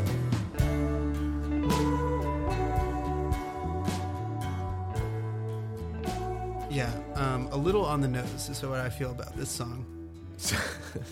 I feel it's a little on the nose. It's funny that you say that because this is the most like torturously nightmare-inducing, heart-wrenching, soul-crushing song that I've ever heard in my entire fucking life. If you think that David Berman at any point, to say that anything that he would do is on the nose is to insult, is to completely... You don't know what you're talking about. You just don't know what you're talking about. Like, this is someone who, if he is on the nose, which, sure, it's like the worst possible way to put it, But saying I love being my mother's son or nights that won't happen, for example, if you were to call them on the nose as a pejorative, it's just not knowing that if that's the case, if what you want to say is that it's, bracingly direct, that's like the right way to say it. Not that there's a right or wrong way, but like if you just want to be like, if you're trying to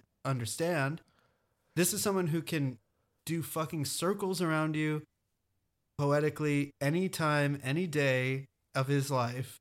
And when he doesn't, it's because he is doing that on purpose. It's a choice, exactly. He's not failing to live up to your expectations of him as a poet. He's doing this fucking deliberately. You goddamn fucking numbskull. Sorry. Yeah, I'm sorry. I'm sorry too. But Nights That Won't Happen. Goddamn. Another song that is like one of these ones that's not worth talking about because it's really better to be listened to, but it contains a lyric that every time I hear it, like, just dissolves whatever's holding me from crying at that given moment. And I, even just thinking about it, it just like twists my face in a way that is involuntary. Ghosts are just old houses dreaming people in the night. Have no doubt about it, hon, the dead will do alright. Go contemplate the evidence, I guarantee you'll find. And something about that line, ghosts are just old houses dreaming people in the night, I think says something about like the inherent, it's like that the world wants people to be in it. And that just like, that I think that line just says that in a way that you can't just say it. I don't know any other line I can think of that articulates this idea, but it feels like it's about that, like the world wants you to be there. Yeah.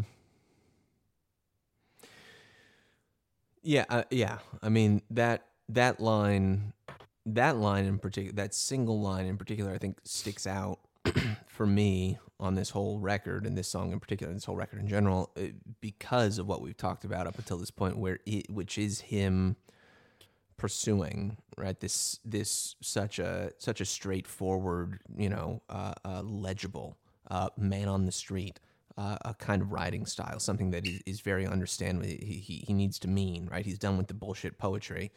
And that is a line that is bullshit poetry, but it's not though. But not in a pejorative sense, but in the sense of a Silver Jews kind of lyric, right? It has an ethereal kind of quality, an esoteric kind of quality. He knows that it's one that has it. That's the thing about the record that brings it to a level of greatness is that, yeah, it's true that he is being really direct. But he knows when there's poetic lines that, capital P, poetic phrases that are good enough that they actually are clear about an idea in a way that's just as clear as saying, I love being my mother's son. It's just as clear as saying the literal thing. And so you've just heard a song that is as straightforward and clear, as on the nose as it could be. Yes. Yeah. He knows when to, he's being very deliberate about his decisions, when to be straightforward and when to address the audience in common day vernacular and when to pull out, a little bit of the classic David Berman poetics here. And that's, I think that line in particular is maybe the line of all the lines on the entire record. Certainly the one in this song that sticks with you and has this sense of unknown, this quality of unknownness to it. That's not even a word, but it's something that you wrestle with, something that sticks with you. Yeah, it's a line that makes really for me, like if the rest of the record were to fall away, it's the line that I feel like it's just like a diamond at the center of it that is like holds the whole thing up because Yeah. because that line is about what happens when nobody's there. And the rejoinder to that. Ghosts are just old houses, dreaming people in the night. We got that over here. Who knows? Yeah, that's his own thing. Have no doubt about it, hun. The dead will do all right. We're right back into just dead, simple, straight, no questions about it. We know what these fucking words mean on the page. I don't think hearing that him this. say it. I don't feel like this. There's also two ways, just like we were talking about the two ways of reading. That's just the way that I feel. I think there's an obvious way of reading this song that a lot of people would gravitate toward of, oh, it's about his suicide.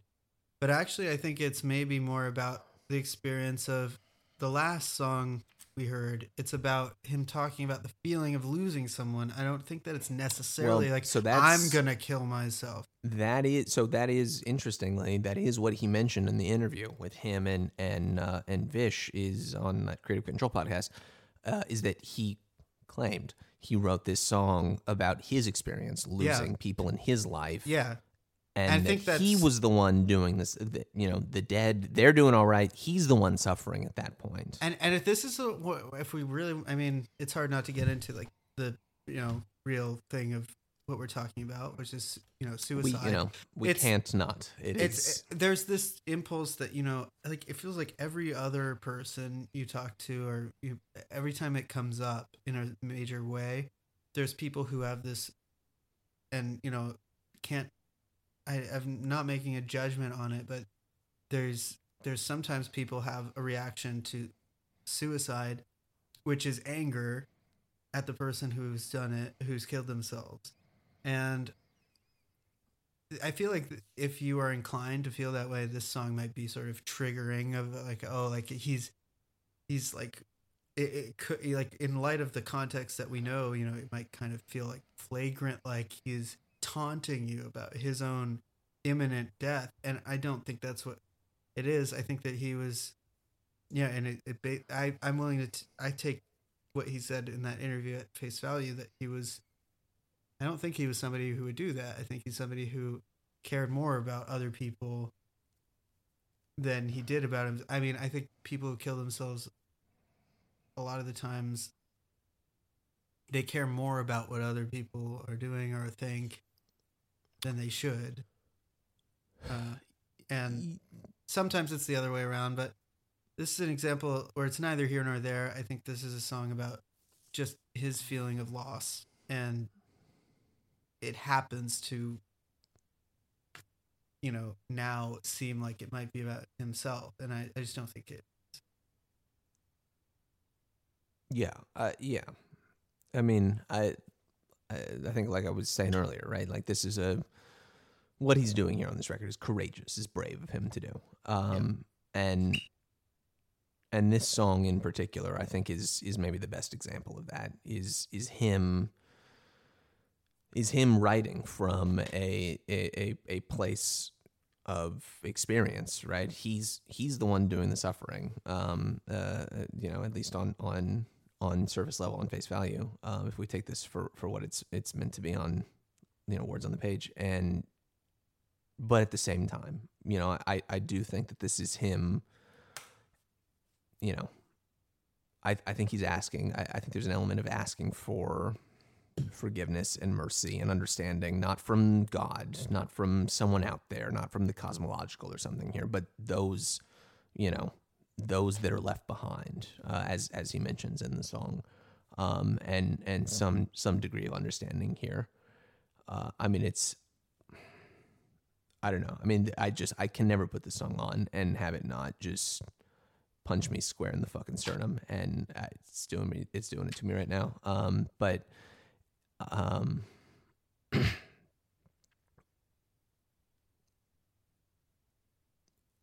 Yeah, I don't know. It's just for my money, just for what it's worth, my favorite song on the record, and it's one that just is never going to stop haunting me, I think, from beginning to end. Should I use this opportunity to read a poem by David Berman? Go for it. Yes, Actual Air. Okay. Yeah, I've got Actual Air, his book of poetry, in front of me. This is called The Double Bell of Heat.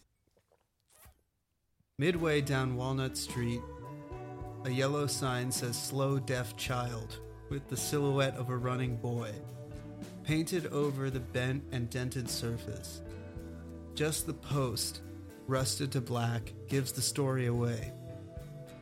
The child must have grown up and left the neighborhood a long time ago, and now there's this sign. You can imagine his parents going to the city clerk's office. Their paperwork is strange and complex, languishing in office outbins, drifting through council meetings. One spring morning, the boy sees 2 city workers get out of a truck and set the bright sign in the patch of grass between the sidewalk and the street. He watches it out of the window, knowing what it is, watching it gather the world around it, like a mountain in the Bible. Cars heed the sign, many drivers scanning to the left and right, hoping to catch sight of the deaf boy playing. Some drivers imagine hitting him and slow down even more. They play out the scene, what they would say, how their lives would change. And the years pass, even for the little deaf boy. He gets married, has kids, maybe moves to a village in New England with stone walls and candle makers. You can imagine him returning to the old neighborhood, driving down on a fall afternoon into the quiet center of things, gently braking before this old street sign. He would do that. He would come back, as if it had been written twice.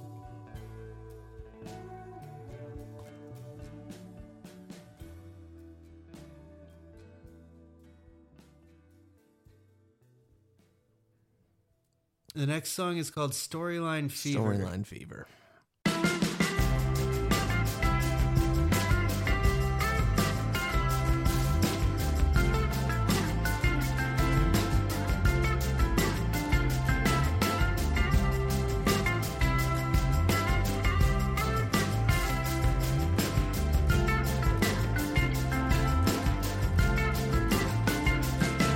On occasion, we all do battle with motivational paralysis, unable to perform some simple task, trapped at the stage of analysis.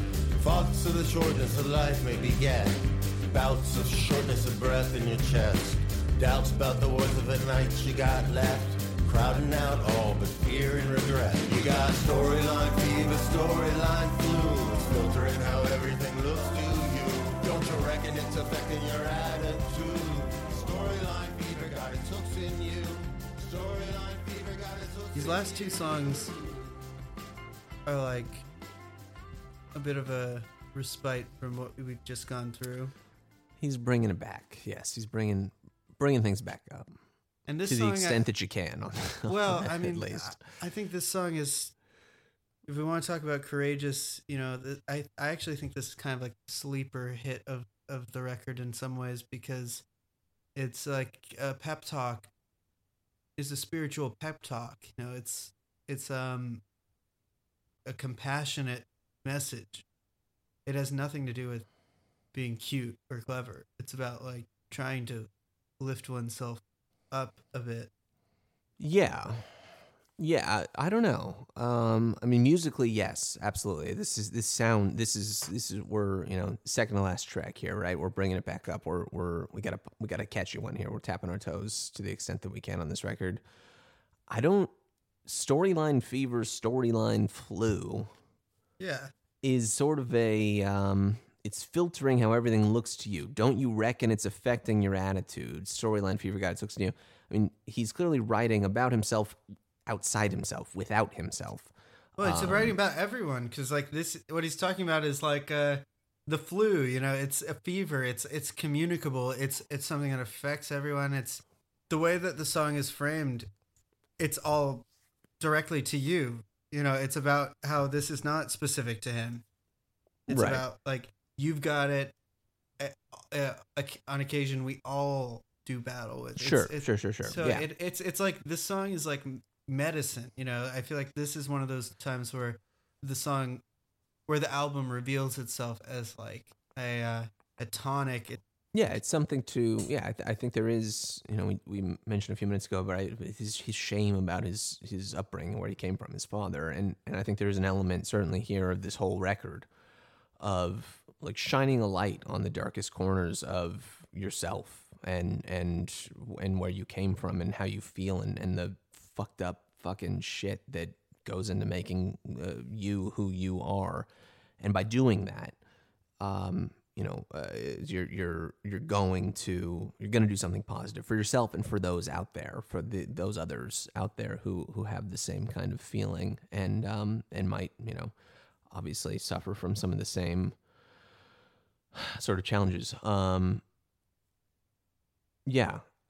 He mentioned, I think in that podcast, that this is him sort of like talking to himself about like the cognitive behavioral therapy that he'd gone through, in order to cure himself or not cure, but ameliorate at least some of the challenges of the depression that was so overwhelming for him. But like sort of interpreting Storyline Fever, Storyline Flu, it's filtering how everything looks to you. Like I think it's him trying to convince himself, right? Like that. I think he knows. Thinking that he does know, right? And yet he knows, and yet he can't help but feel that way, right? There's this collision of the id and the ego here. He can't help but feel like he is the center of this story that is fucked up, and yet he knows better than to know that. Yeah, well, isn't that I mean, I can't help but think about the thing David Foster Wallace said about suicide, comparing it to like you're in a burning building and at some point the only option becomes jumping out. Right. That it's not real, like that it's a physical thing, and it's a thing that affects you on levels that are not, you might intellectually understand something, but the physical toll of certain kinds of depression or anxiety can bring one to the pain can just be too intense, and in a way that nobody if they were in that. Yes. You would, it's the thing of you would never wish it on your worst enemy. Sometimes that thing happens to somebody who's a great artist, who's a great person, and it just happens to them, and that is, it might as well, it's interesting that he has so many songs about being struck by a vehicle, like that poem we just read, and I Remember Me, a song which I think is my favorite Silver Juice song, probably. It's a good song. One of them anyway. There's no right answer to what's your favorite Silver Juice song. He's somebody who left so much positive work behind that I don't think his suicide is even close to scratching. It can't come close. It can't define, it will never define what he was or what he means. Yes. Yeah. I mean,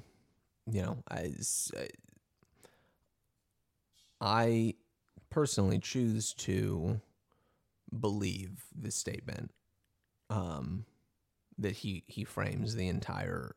I know we're on to Storyline Fever, but just to circle back to Nights That Won't Happen momentarily, I choose to believe the statement that he frames that entire song around. The fucking very first line: "The dead know what they're doing when they leave this world behind." Like, no, there is no right answer to this. It might be about one, it might be about the other, but there's. You don't need to literally believe it. It's about. I do literally believe it. That it. Just like the David Foster Wallace quote that you just mentioned, right? You're in a burning building, and at some point you just got to jump out. Like there's a sense of relief. There's a sense of peace. In that sense, I mean, it frames it as it's an act of self-preservation. Yes, which is exactly. As completely crazy as that might sound. And that might be, I'm sure it is to some extent, my own sort of mental whatever process leading me to try to make lemonade out of a lemon. But I at the end of the day. I think that is really, that's the... No destructive act can hold a candle to the creative act that was his life. Yes. Yeah. What, we, the audience, the listeners, that's all of us, may not be getting the artistic product of the torture and the feelings and the just black depths of hell that David was going throughout his life anymore. And that is a tragedy, obviously. And at the same time, the fact that we are being deprived of that means that he is no longer going through everything that led him to have to create this in the first place. And that, I think, for me is the solace that I can take, is the understanding I think that I can come away with in this whole thing, is that this is ultimately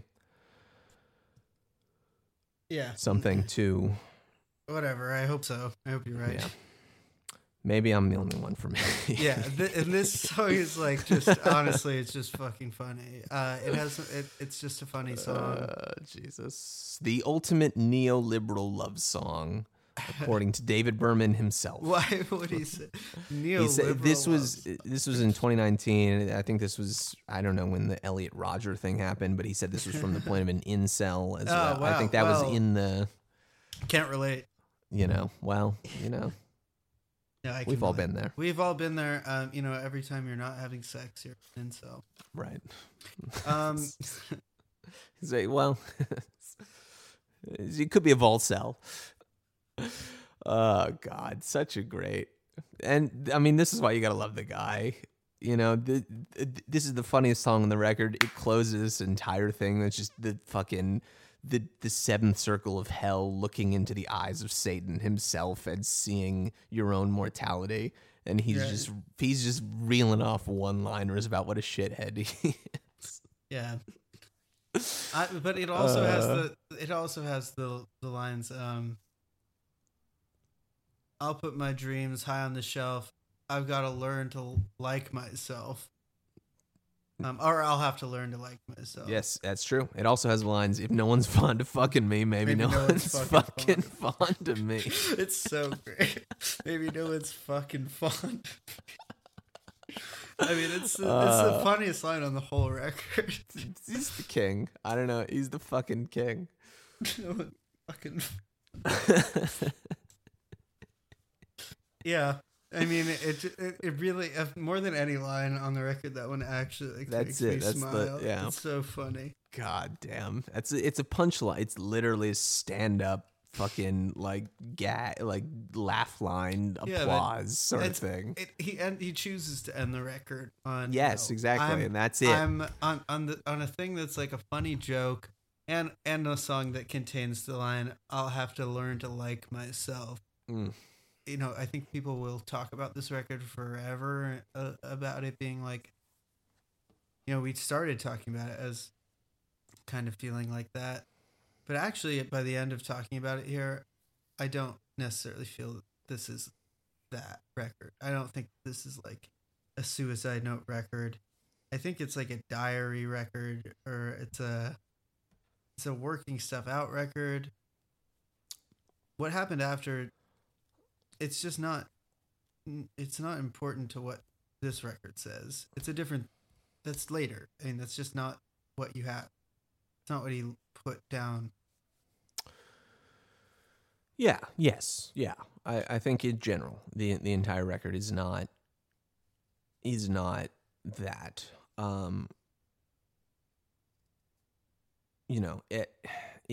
it can't help but be colored by what happens just a few weeks afterwards. And I think that whether or not he knew, to what extent he was writing knowing what would happen and where things would go, and to what extent he wasn't, it's immaterial. Like this is what we're left with. These are the last words of David Berman for for better or for worse, for, you know, the general public at large like us.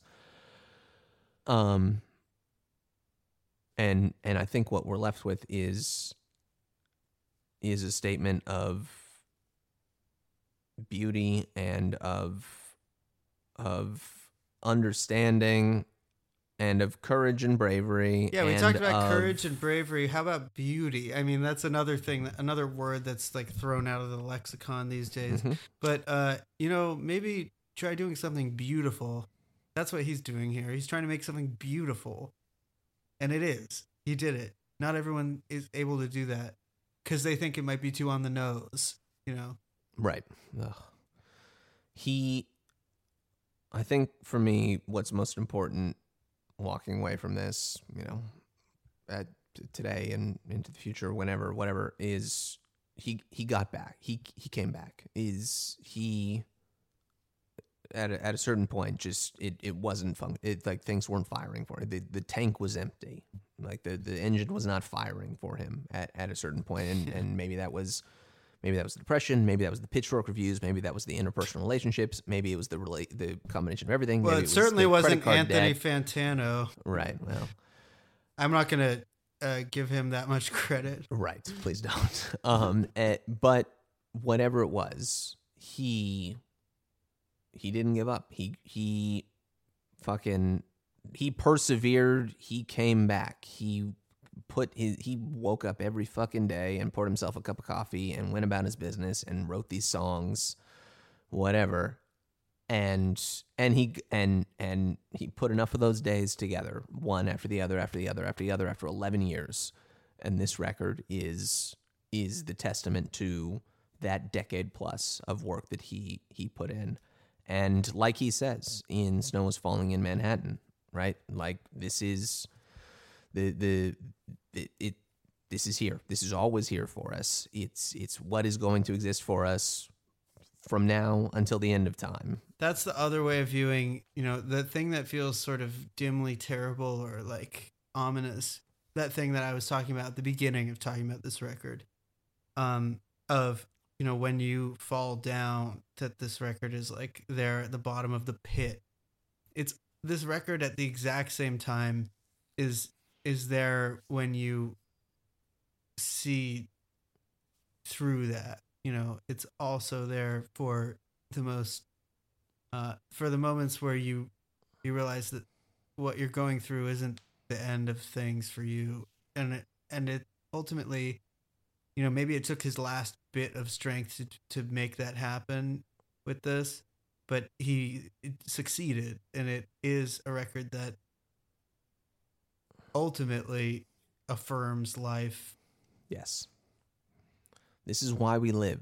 This fucking record. This is why anyone lives, is for something like this. And David did it.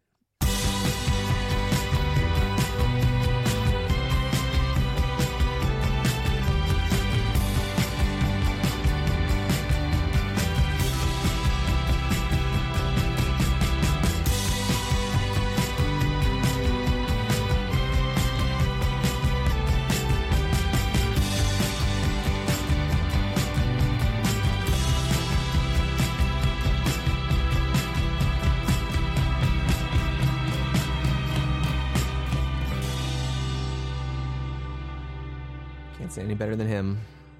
Songs build little rooms in time, and housed within the song's design is the ghost the host is left behind to greet and sweep the guest inside, stoke the fire, sing his lines. Jokerman. I can't keep on pretending